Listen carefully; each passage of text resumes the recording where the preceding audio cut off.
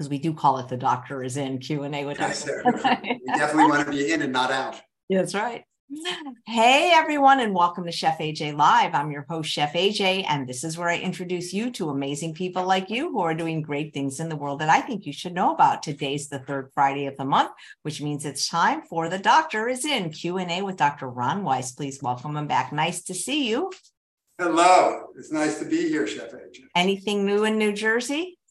We had a power outage here because we had a major storm last night, but other than that, no, we had a nice summer, mostly shielded from huge weather events. Like unlike the rest of the country, our temperatures have been okay.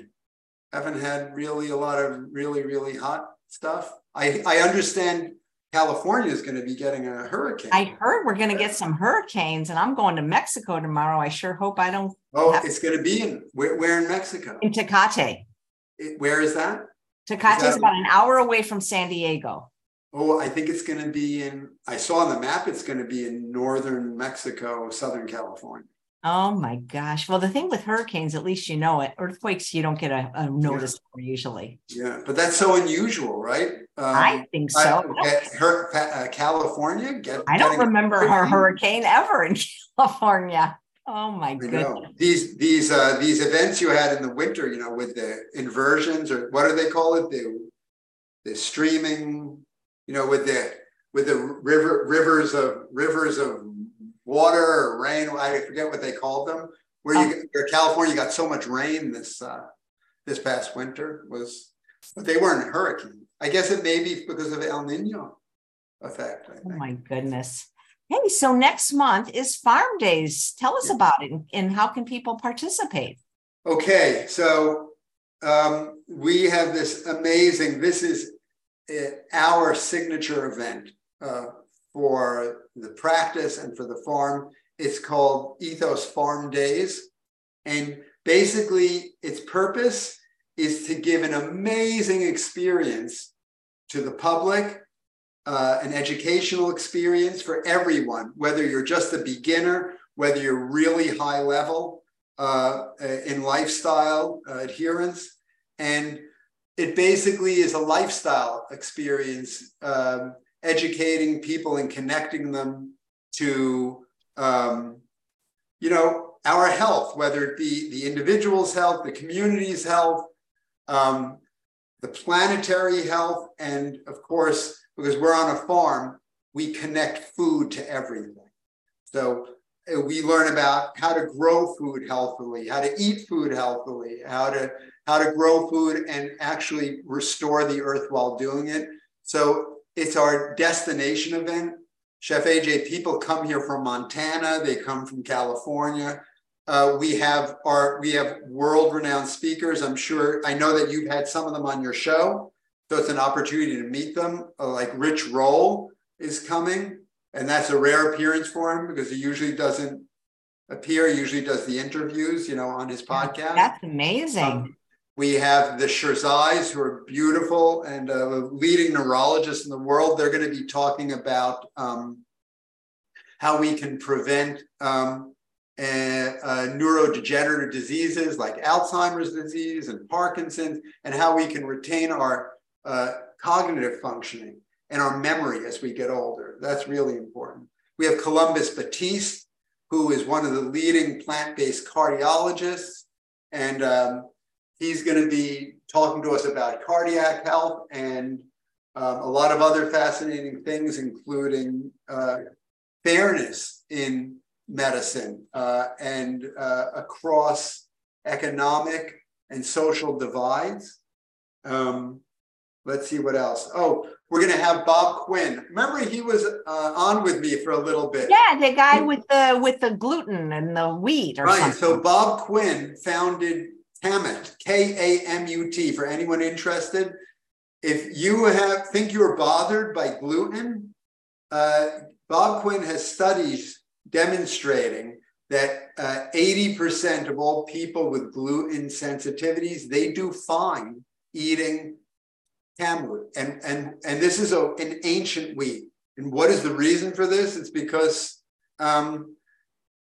we think we've bred modern wheats to be not good for us. And this wheat was came from ancient Egypt. It was found in the tombs of the mummies. So it's really old stuff, and we evolved with this wheat. So he's going to be here. He's going to. He also was one of the founders and in establishing and advising the USDA on organic certification. So for all those interested in organic agriculture, he's one of the leading organic farmers in the world. And we're going to talk. He's beyond organic. He's regenerative. We're going to learn about regenerative agricultural practices. They're going to be beautiful tours of our production fields. You can see our food growing. You can inspect everything here. We're going to take you into our the forest and the fields where we have prairies and rivers, and it's just a beautiful event. We have mindfulness events.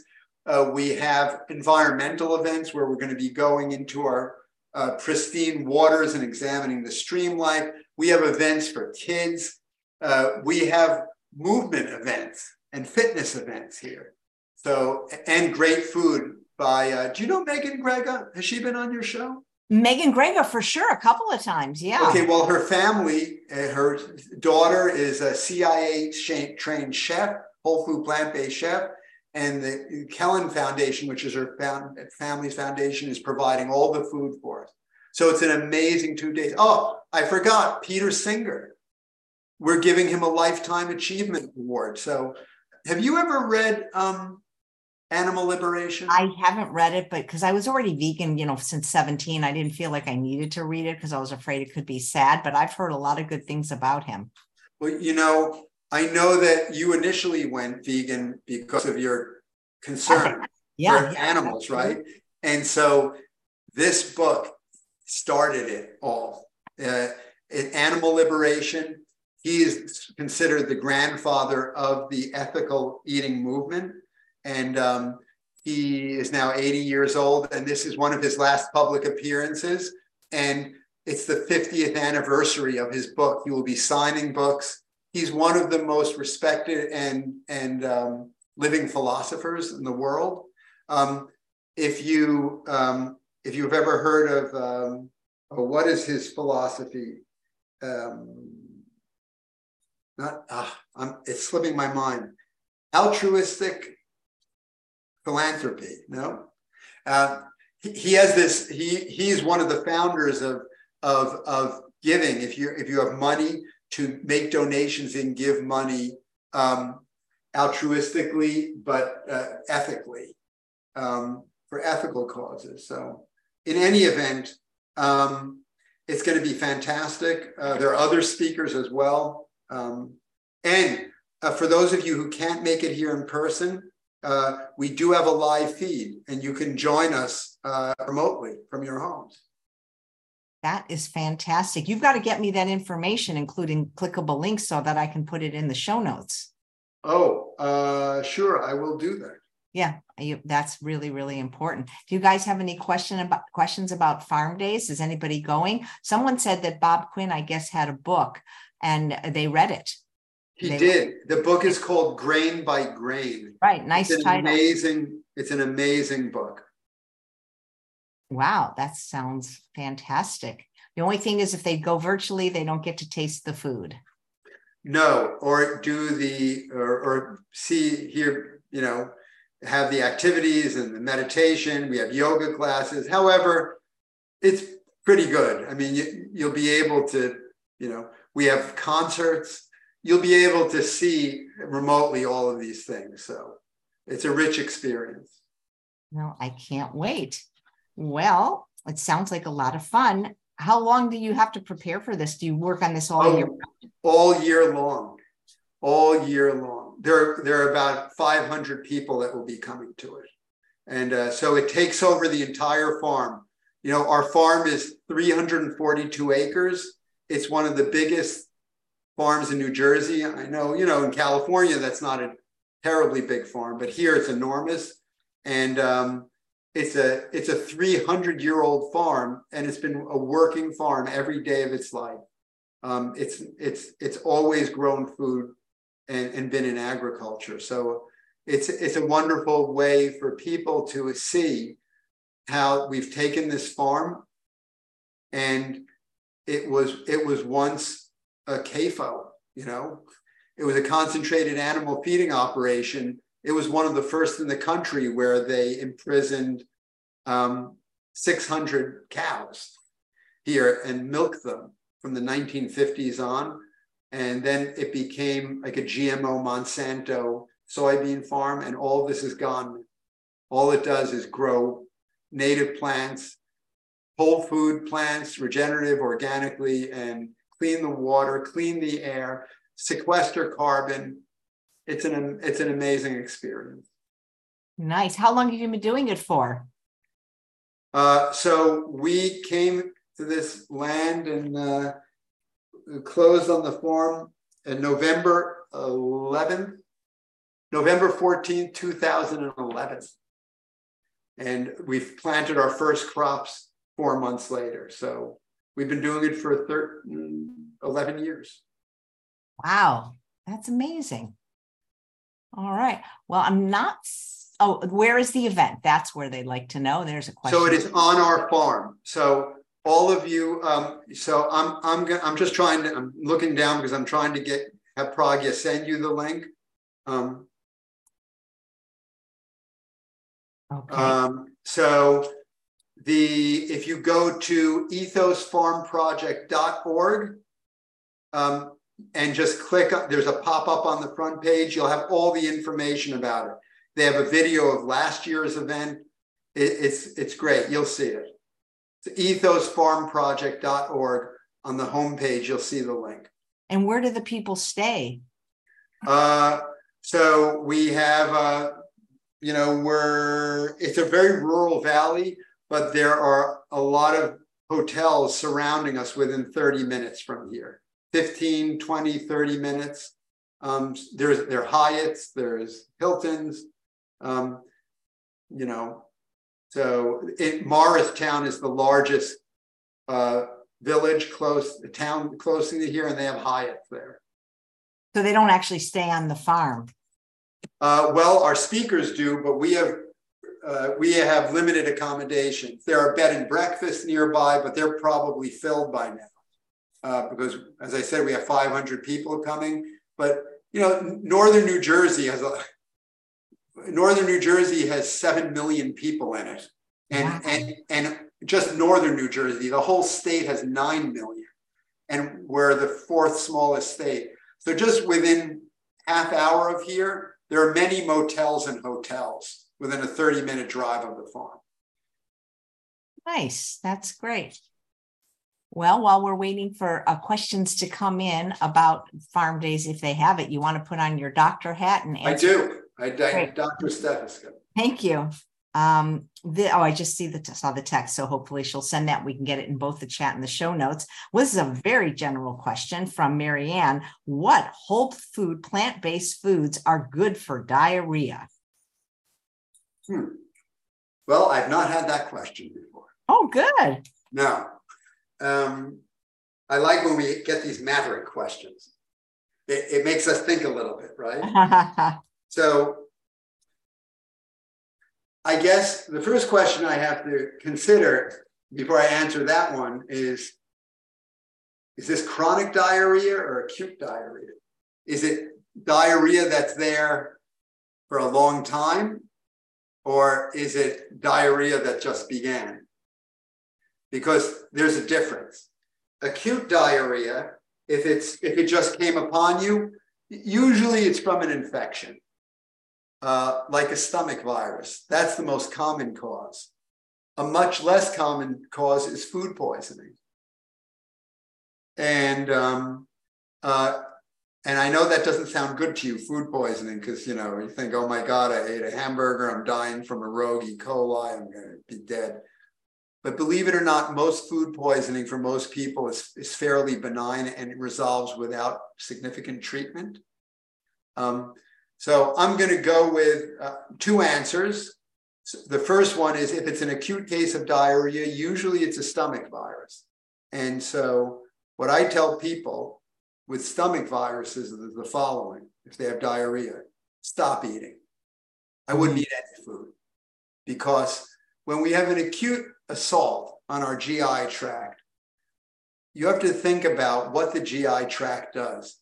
It works very, very, very hard. A significant amount of our blood flow, our energy, and our resources go to support the GI tract, your intestines and stomach and colon, from absorbing things and assimilating nutrients and handing them to you so you can keep yourself alive. It's a big job. If your stomach and intestinal tract is sick, do you really want to put it to work? Let it rest. And the way you can let it rest is don't put food down there. And guess what, Chef AJ? Diarrhea comes from food. Really? And if you don't have food, you won't have bowel movements. Well, that makes sense. Right? Have you ever fasted before? No, but I'm going to be going to True North and probably fasting next month. I love that. Yeah. Good. So you'll notice that when you stop eating food, there's no more bowel movement. You can keep drinking water, there's no bowel movement. The water never comes out the other end. The water is all absorbed and turns into pee, but the food turns into stool. So just stop it. Go to sleep, rest, let your intestinal, these things usually pass within 24 hours, 48 hours. And if you don't eat, it'll pass even faster. And then what I tell patients is if after a day of doing this, or whatever, 36 hours, if you're in the clear and you're fine, the first thing you start eating is you test yourself with fruits. Fruits have a lot of simple sugars in them. They're very easy to eat. They will start you off. They're very easy for your intestines to digest. And then you do a little bit of fruits. And by the way, when you're not eating anything, you continue to drink water, right? In small frequent sips. First food is the fruits, any ones you want, realizing that things with pectin in it, like apples, they have a special ability to probably solidify stool. And then the other thing, the next step would be boiled starches and things like, just boiled starches. Don't put fat or oil or salt in it. Things like white potatoes. Oh, by the way, bananas are good on the fruit side. White potatoes, I've noticed, helps solidify food. Brown rice does, although we don't like to recommend that because of arsenic content in a chronic way, a regular usage, but it's okay for this. Brown rice, white potatoes. Dr. McDougall would like me for this recommendation. Absolutely. And maybe some oatmeal, maybe some wheat berries. That's it. And then you'll be on your way. Now, what happens if it's chronic diarrhea? Let's say the person's had diarrhea for like 3 months or 6 months. That's more difficult. And that usually requires investigations. The first easy thing I would do is if you're drinking dairy products or eating cheese or whatever, stop it. Because that's a major cause of diarrhea because of the prominence of lactase deficiency in our population. That's an easy thing you do. If you get off dairy products and all of a sudden you see the diarrhea goes away, hey, that's what your problem was. If you get off the dairy products and you still have the diarrhea, it requires investigations.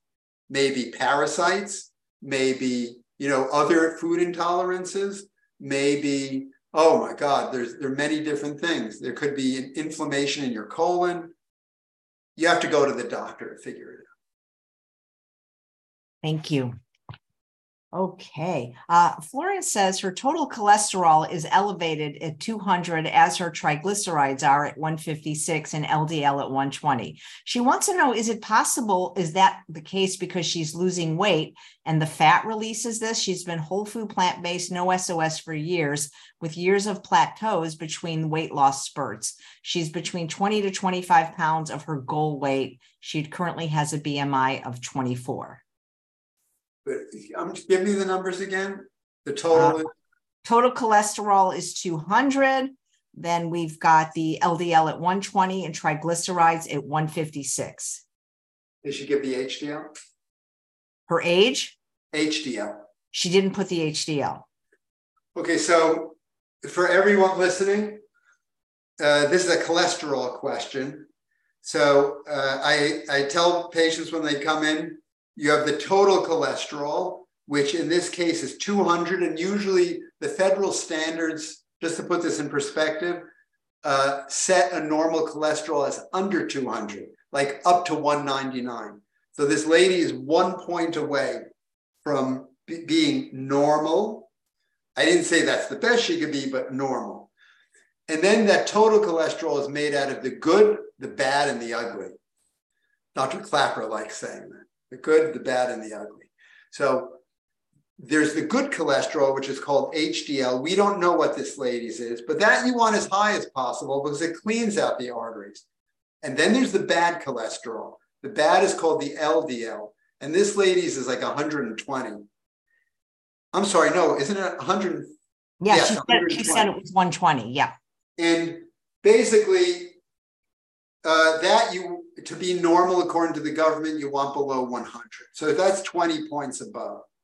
And then the triglycerides is the ugly. Like we haven't exactly framed them, but we know it's not so good to have high triglycerides. And that lady's is 150. What is it? She said it was 156. 156. And normal triglycerides is less than 150. And excellent. You really want to strive for under 100. So to me, my greatest concern probably is with the triglycerides. And not that I have terrible concerns about it, but to me, the most abnormal of the result is the triglycerides because it tends more than the other results of the cholesterol profile. It tends to indicate it smells of some metabolic situation. Maybe some metabolic syndrome kind of thing. When people have elevated triglycerides, with diet, it often portends to be like an insulin resistance problem. And then that could mean that there's sugar problems, or someday you will get diabetes and stuff like that. However, I will say that there are a minority of patients I have noticed, as this lady has intimated, that when they start losing a weight, like a good amount of weight, and especially if they lose it rapidly, sometimes I've noticed that the triglycerides do go up temporarily and the LDL can go up, the bad cholesterol. And this is the way I interpret that. Think about it. If you're overweight, and you're eating a fantastic whole food plant-based diet, which doesn't have any animal foods, it doesn't have any, very low in fat, no saturated fats, like why would your cholesterol and triglycerides go up? It should go down, right? But how about if you're losing a lot of weight and you're burning your own lard off? AJ, your body doesn't really know the difference, whether you're eating lard like this, through a bacon, lettuce, and cheese sandwich, or if you're internally eating your own lard, it's still burning off saturated fats. Animal fats, including human fat, which is saturated fat, when it's burned or metabolized, whether you eat it or whether you burn your own off, it can predispose your liver to making more bad LDL cholesterol and triglycerides. So I would tell this young lady, don't worry about it for now. Just continue on your way, lose another, 20 pounds or whatever you have to do. And I would bet my bottom dollar that by the time you get to your goal weight, which should be a BMI of between 20 and 22, that would be optimal. You'll have a great cholesterol and great triglyceride. That's it. Thanks. Can I just add something? I'm not a stickler. Do you know what your total cholesterol and your LDL is, AJ?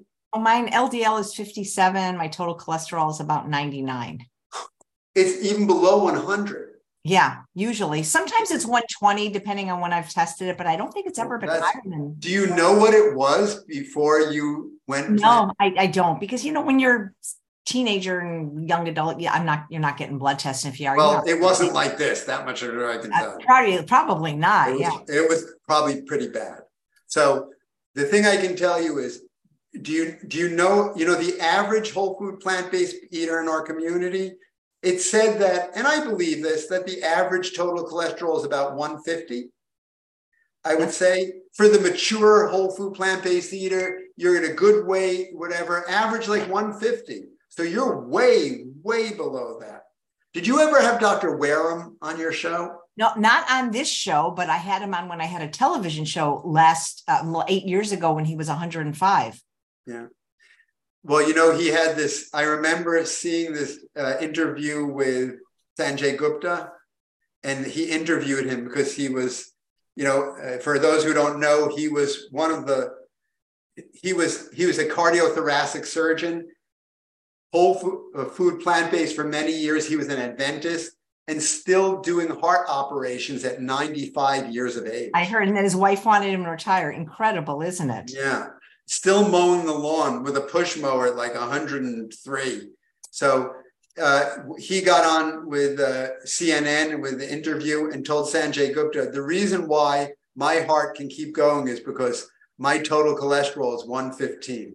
And I'm looking at Chef AJ. Will you beat Dr. Wareham? Who knows? We can only.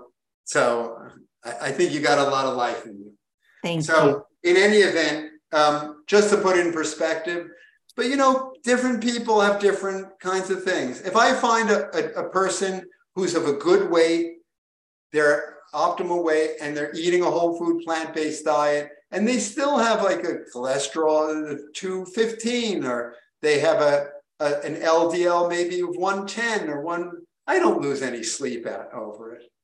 It's not necessarily a bad thing. I think what the most important thing to concentrate on more than the cholesterol is inflammation. Do you have inflammation in your arteries and in your body? Because if you do, that is more likely to give you a heart attack and a cardiovascular event like a stroke or heart attack. That, if it remains unaddressed with a low cholesterol, then is a low inflammation test with a moderately high cholesterol. Wow. I hope I wasn't too confusing there. No, I don't think so. Dr. Weiss, this next question we kind of discussed on text. So I think you're going to love it. It's about the movie. I don't know if you saw it, yes, the documentary Poisoned on Netflix. I have not, but thank you I will look at it. Thank you for you're giving me that piece of information. Right, because basically, the vegetable always gets blamed, even though it's the cow poop that made the disease. Yeah. So let's see. Carolyn says she watched the documentary, which describes the many times people have experienced foodborne illnesses from green vegetables, particularly from spinach and romaine lettuce, due to contamination from animal agriculture. Other than eating frozen foods or cooking our greens, is there anything else we can do to prevent this illness? Great question. Thank you.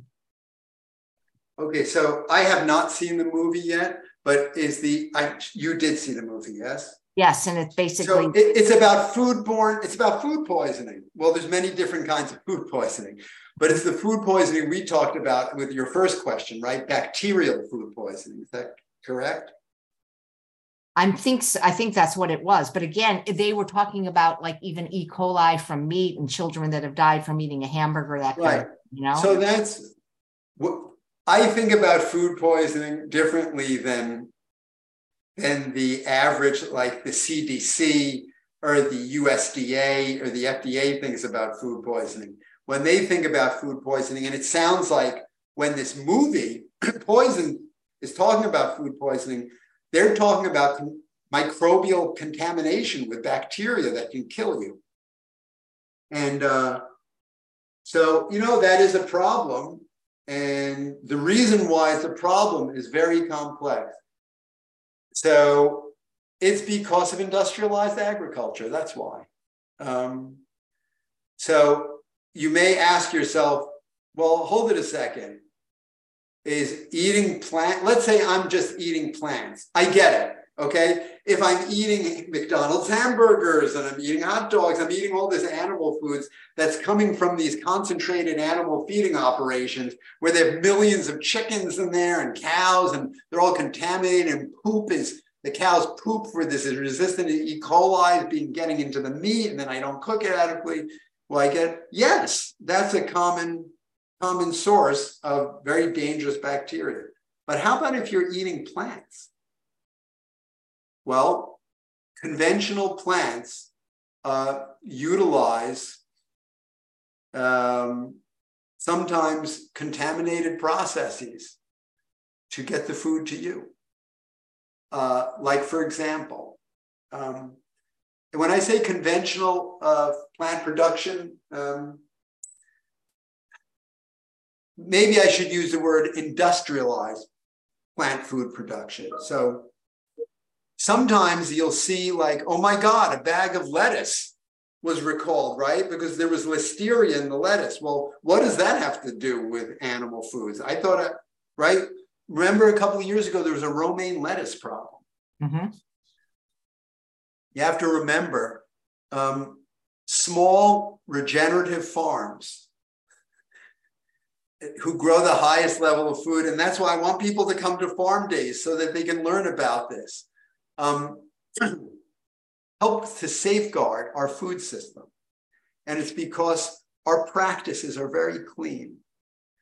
We utilize living soils to produce food that's healthy for you, clean water, and there are different kinds of regenerative agriculture. Some of regenerative agriculture utilizes animals in them, but they're generally not the kinds of animals that are exposed to antibiotics, a lot of them, that create resistant organisms that's going to poison your plant foods.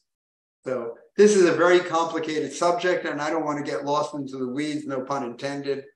But suffice it to say, you have to remember, when you're getting, let's say, when you're getting a head of romaine lettuce hearts from Whole Foods, even from that facility, let's say even if they're organic, where did they come from? They came from a giant farm in California, right? Or Arizona, where they create millions of heads of romaine lettuce. They go to a centralized facility where it's contaminated by all kinds of foods. So a lot of the time, when you're eating from these large producers and platforms, it's the production facility, it's the processing facility where things can get contaminated as well. It's not necessarily the farm. That's why they have to trace back through the lot numbers where these things were packaged, how were they processed, and they have to start, the FDA has to start figuring things out. My advice to you is go to a local farmer who grows regeneratively, and they're much less likely to ever, and I don't know of any situation where a small farmer, although I'm sure it exists in history, I can't say it doesn't, but I personally don't know of any source of food poisoning from a small local regenerative farm. None. Yeah, that's good. If someone does know, please send it to Chef AJ, and we'll talk about it next time. I'm unaware. And maybe you'll have time to watch the documentary before the I will watch it. Right. Okay, thank you. This is about essential tremors, the kind that runs in families often. What causes it? What can be done to prevent it and treat it? And I think they also followed up with where they are. Location is in the head and hands. So is there any prevention or treatment for essential tremors? So for those of us who don't know what this is, essential tremor is sort of like it's a non-life-threatening tremor, but it can be annoying and, aesthetically unpleasing. And it runs through families. There are families who have genetic predispositions to get this. It's not dangerous. It's not It doesn't foretell a potentially serious disease like Parkinson's disease. There are other kinds of diseases which have tremors associated with them, but this is not. It's just the tremor, and that's it. And otherwise, the brain is okay. There's nothing else associated with it. And it tends to come on as you get older. The amazing thing, Chef AJ, we found is that eating meat can be associated with this, even if whether you have the genes or not, even if you have the genes. And I have had patients who've had essential tremor where the hand is shaking and they've gone plant-based, and in a couple, the tremor has gone away. And in almost all of them, it has significantly improved. So that's very exciting. Yeah. Don't eat meat. And when I say meat, you know what that means, right? That means chicken too, and pork too, and fish, and cheese, and dairy animal products, and eggs. Just eat whole plant foods. And if it's going to work with you, you should see it quickly. I remember in my patients, like in a couple of weeks, it was better. And it stayed better. It never got worse. This is a chronic condition. Wow. Essential familial tremor. Thanks, Dr. Weiss. This one you touched on in a previous episode, but there's a follow-up from Paul when we talked about appeal and the issues with it. That's the coating that they're putting on the fruits and vegetables, and they won't tell us which ones are coated. How concerned should we be, and what can we do about it for those that eat mostly fruits and vegetables? Because is appeal going to be used for small farmers and farmers market too?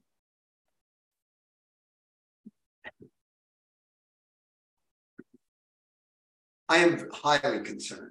Yeah. I don't want things I don't know about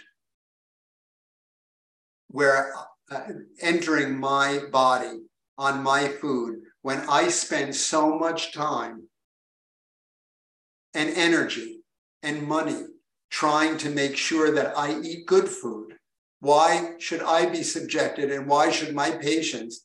I'm trying to reverse diabetes, right? I'm trying to help them reverse coronary artery disease. Why should they be exposed to potentially trans fats that are in this appeal, which might exist? The problem is we don't have enough information on it, but it has been suggested that there are trans fats in here, in this substance. And the National Academy of Medicine has recommended that there is no safe level of consumption of trans fats, even if it's tiny. They're toxic substances. Like, why would you want to eat a beautiful tomato or something that a blueberry that's going to help you and then be eating this poison with it? I don't. And what's so disturbing to me is that you will not have a choice. You will not know it because you're not going to be told. So who is going to use this? Regenerative farmers are not going to use this. There is an organic, look, I cannot speak for everyone, but when you're a regenerative farmer, you're doing things to improve everything, improve the health of the soil, improve the health of your plants, improve the health of the community, the planet. This stuff is designed to greatly increase the shelf life of produce that's flown miles away. That basically, like, so that stuff cannot rot while it's coming from Mexico to New Jersey, or from Washington, the state of Washington, to Maine. That's why it's here. When we grow food on our farm, it's gone within a day of being picked. Our customers eat it. If they want to keep it, it ends up in their refrigerator and it lasts for 2-3 weeks. And it's great. It's fresher than what they can get in the supermarket. That's the way we promote food longevity, by getting it to our customer as soon as we pick it, instead of having it using fossil fuels, flying it around the world. So I encourage you to go to a local regenerative farmer. Local farmers, why would they want to put stuff on, their food? They're less likely to, because, why would they? They have their local eaters, then it's eaten, they're gone.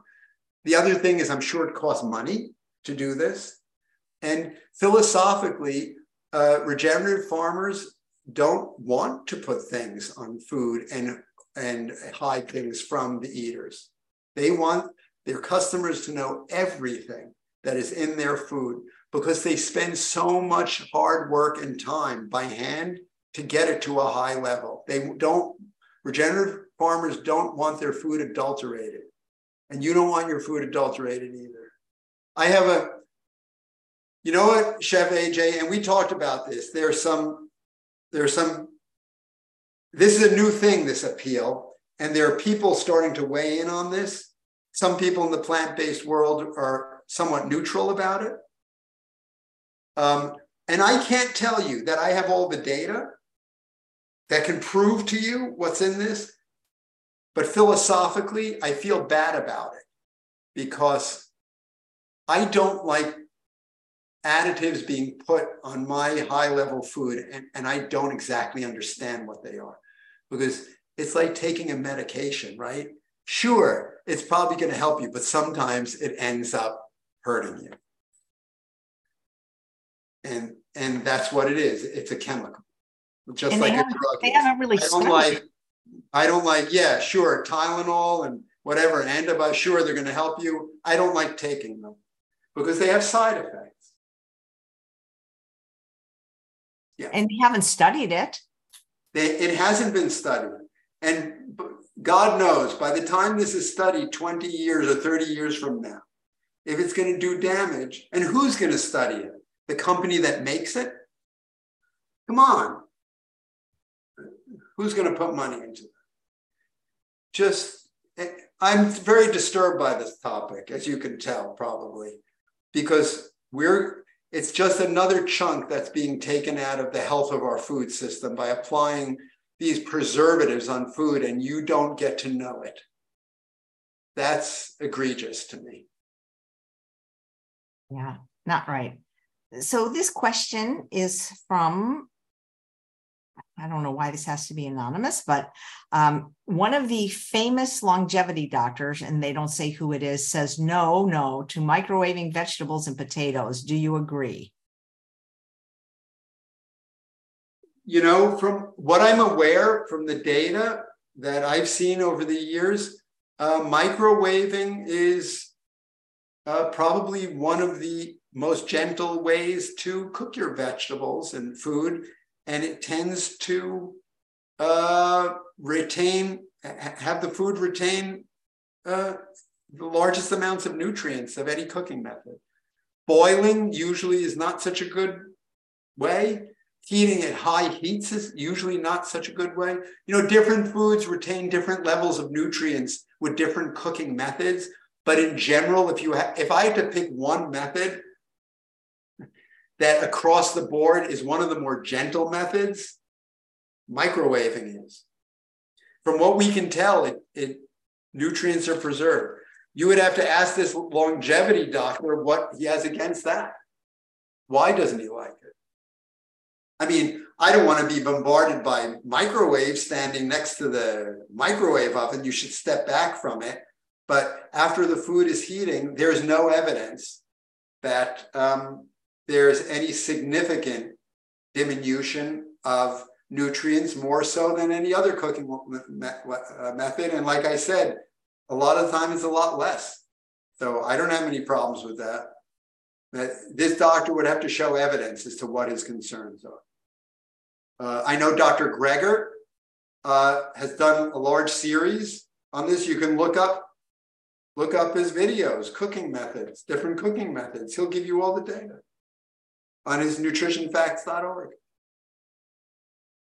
Yeah, and Dr. Furman's okay with it too, Dr. McDougall. Yeah. I wish they would provide the resource. You know what I mean? Well, that's what makes us different, right, AJ? we're evidence-based. Yeah. So look, that's what I tell my patients. If a doctor tells you something, wherever it is, on the internet, somewhere you find something, someone wants to take you a supplement, someone wants you to take a ashwagandha or CBD oil or whatever. I said, look, I don't know everything in the world. There's the internet. People are doing 100,000 studies a year. I don't know. Show me the study. Where did you get this information that it's okay to do this or it's beneficial? If it is, show me the study. I'll review it and I'll talk to you about it. But I generally don't get any answers back. I think it's just personal opinion. So we base I just gave you the evidence. You can go to Nutrition Facts and find it. You look at it. I think it's strong evidence to support microwaving food. Just don't stay back from the microwave while it's operating. That's all. Great. Thank you. This is from Bruce, and he would like to know, what would be a good treatment for an enlarged prostate in a 73-year-old man that has just become plant-based 4 months ago? Well, that's a good question. That's enlarged. This is not a current question, right?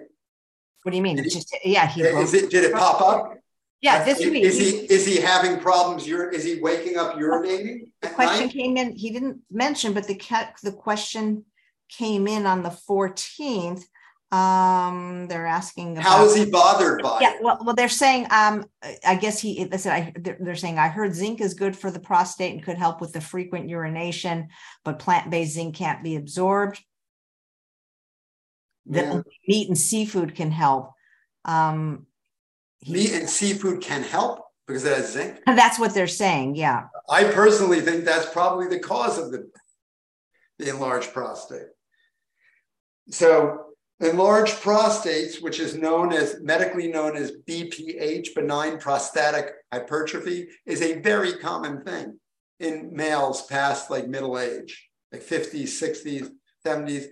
If you go into the general American public, you can tell whether a man has it because you ask him how many times he wakes up at night to go to the bathroom, right? Usually young people, they can sleep through the entire night, a young man. Older men, they get up multiple times during the night to pee. And that usually indicates, not all the time, there could be other problems like overactive bladder, but for men, it usually indicates that they have an enlarged prostate. So I'm assuming that this gentleman is probably peeing too frequently. And the reason why this happens with enlarged prostate is your setup is that you have the kidneys. The kidneys are urine-making machines. They're dialysis machines. They filter poisons out of your blood, clean your poisons, and make the poisons into urine and dump them out of your body. They get out of the kidney going down 2 long pipes called the ureters. These 2 long pipes empty into your bladder, which is a tank in your pelvis, which holds the urine. The problem is that there's only one way out of that bladder. It's the bottom of the tank, and it's called the urethra. And that's the urine tube that goes out of the penis. And what happens is the prostate sits underneath the bladder and surrounds that emptying drain pipe. As in, it gets larger and larger with age, probably from eating meat, seafood, the standard American diet. I personally think that that's probably the leading cause. It not only gets bigger outwards, it gets bigger inwards and starts to impinge upon the flow of urine out of that bladder. And so now, as the person gets older and the prostate gets larger, and it progressively blocks urine outflow from the bladder never gets to empty itself. So you'll go to the bathroom at 10 o'clock p.m. and you'll only empty a little bit of the urine because it can't get all out. And then you'll wake up at midnight, you'll have to get up and pee again. At 3 a.m., you'll have to pee again because you're never emptying your bladder all. So that's generally what happens. And I'm guessing that's what symptoms this gentleman has. Yeah, the peeing at night. Yep. I've noticed, quite frankly, I mean, I'll be honest with you, Chef AJ and the audience. I'll tell you when plants work, and I'll tell you when they don't work. This is not a fantastic thing that plants can help you with. I do believe in my heart that I think over many decades, I think that plants can help prevent this problem from occurring. A low-fat, whole food, plant-based diet. I do believe it can prevent it, but I have not noticed, because I've taken a lot of men with this problem and they've transitioned over to whole food, plant-based diet. And I've generally not noticed a lot of improvement in their symptoms or decrease of the prostate size. I will, having said that, I will say this. I believe that there is some study somewhere that has intimated that if you eat enough ground flax seeds, that can reduce the size of the prostate and frequent urination symptoms. And that would occur over about 6 months. Dr. Greger, I think, also has a video showing that eating pumpkin seeds, which have a lot of zinc in them, don't go to fish and destroy our oceans, or beef, or and clog up your arteries. Just, you can eat pumpkin seed, a tablespoon a day, and a teaspoon of cranberry powder, organic cranberry, because remember, cranberries are grown with a lot of toxic chemicals. Don't get concentrated cranberry powder, which is not organic. It's loaded with poison. So organic, like freeze-dried cranberry powder, you can get it, and a tablespoon of pumpkin seeds, and I think I would probably try to eat maybe 2 tablespoons of ground flaxseed a day, and maybe 2 tablespoons cooked in moist heat a day, all ground, to lower cyanide levels, which is a naturally occurring poison in flaxseed. And if you did this, I think that's the best thing you can do with plants. And there is some data that's showing it can improve your symptoms. I personally have not noticed it. And some of my patients, we've had to put on medications, which are helpful.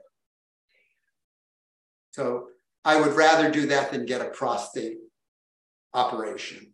Absolutely. Some of the live viewers are saying that Dr. Peter Rogers, who also has a regular show, has mentioned he's not a fan of Appeal either. Good. Let me hug that man. Yeah, I think you'd like him.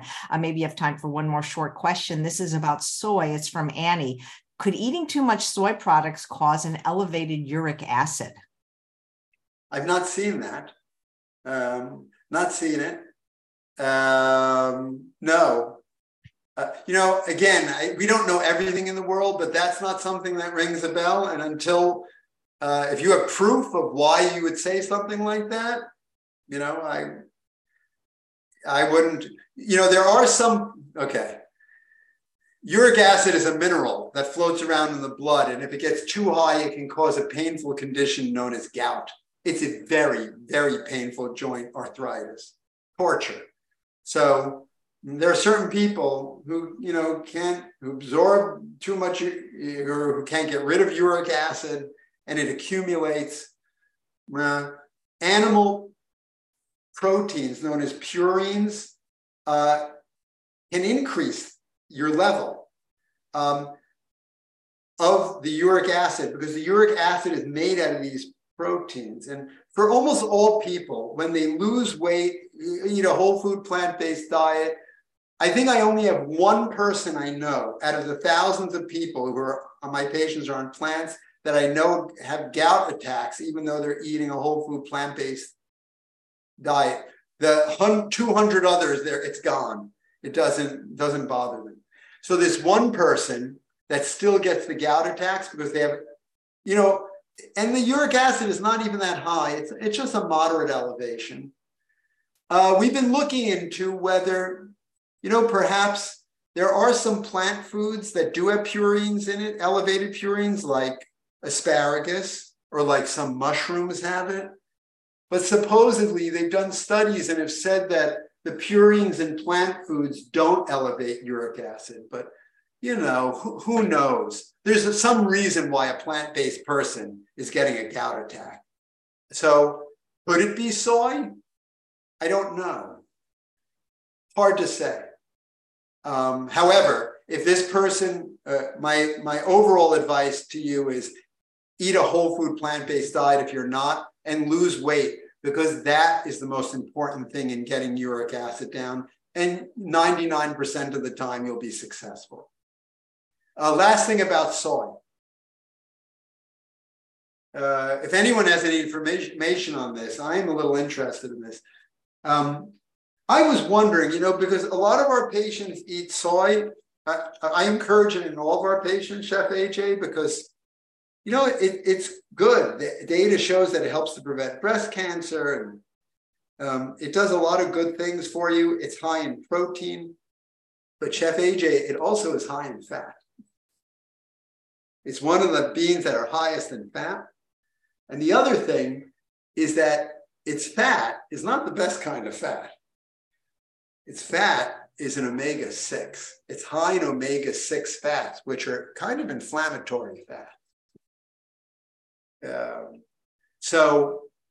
I was wondering if our patients who eat a lot of soy could elevate their LDL cholesterol. And I just did a little experiment on one of our patients, and I came out, we took them completely off soy, and then we put them on soy. We did like a crossover, N=1 study with this one patient, and their LDL never changed, whether they were eating a lot of soy or none at all. So this has to do with soy. If anyone ever in the audience ever has any information on this, or they've noticed that eating soy products, whether they be soybeans or tofu or edamame or what do you call it, the tempeh, or even soy milk. If they've noticed that, I'd be interested in that. If soy has that untoward effect, but so far as I can tell, not. No. Well, thank you, Dr. Weiss. Any last words on farm days to get? Yes, please. You will thank me forever. Come. Last year's was just glorious. People left here just tingling. It was just a unique, it's not like a regular one of these plant-based conventions, Chef AJ. I think it's the farm. It's such a poignant place. You're out in nature. You're in this beautiful green valley and the sun hopefully is shining. And even if it's raining, it doesn't matter. Just being around these hundreds of people and sharing meals and doing all these natural things. It's just a beautiful experience. It's not like you're sitting in a lecture hall listening to things or writing things down. It's just great. So I encourage everyone to come. And if you just can't get away, please come virtually online. You'll enjoy it almost as much. Great. Well, get me those links and I'll put them in the show. ethosfarmproject.org. ethosfarmproject.org, and Prague will send you the links. Right. But if you give them to me, we can make it clickable and make it really easy. I will. All right. Well, thanks, Dr. Weiss. I guess I won't see you until after Farm Days. You'll be back on the first day before the night of Rosh Hashanah on September 15th. Yes, I will. Great. Thank you so much. Okay. Thank you, AJ. You're welcome. Thank you, everyone. Thank you. And thanks all of you for watching another episode of Chef AJ Live. Please come back tomorrow at 11 a.m. Pacific time for Dr. Nandita Shah. She's going to be talking about reversing hypertension with a plant-based diet and making delicious Indian recipes. Take care, everyone. Bye.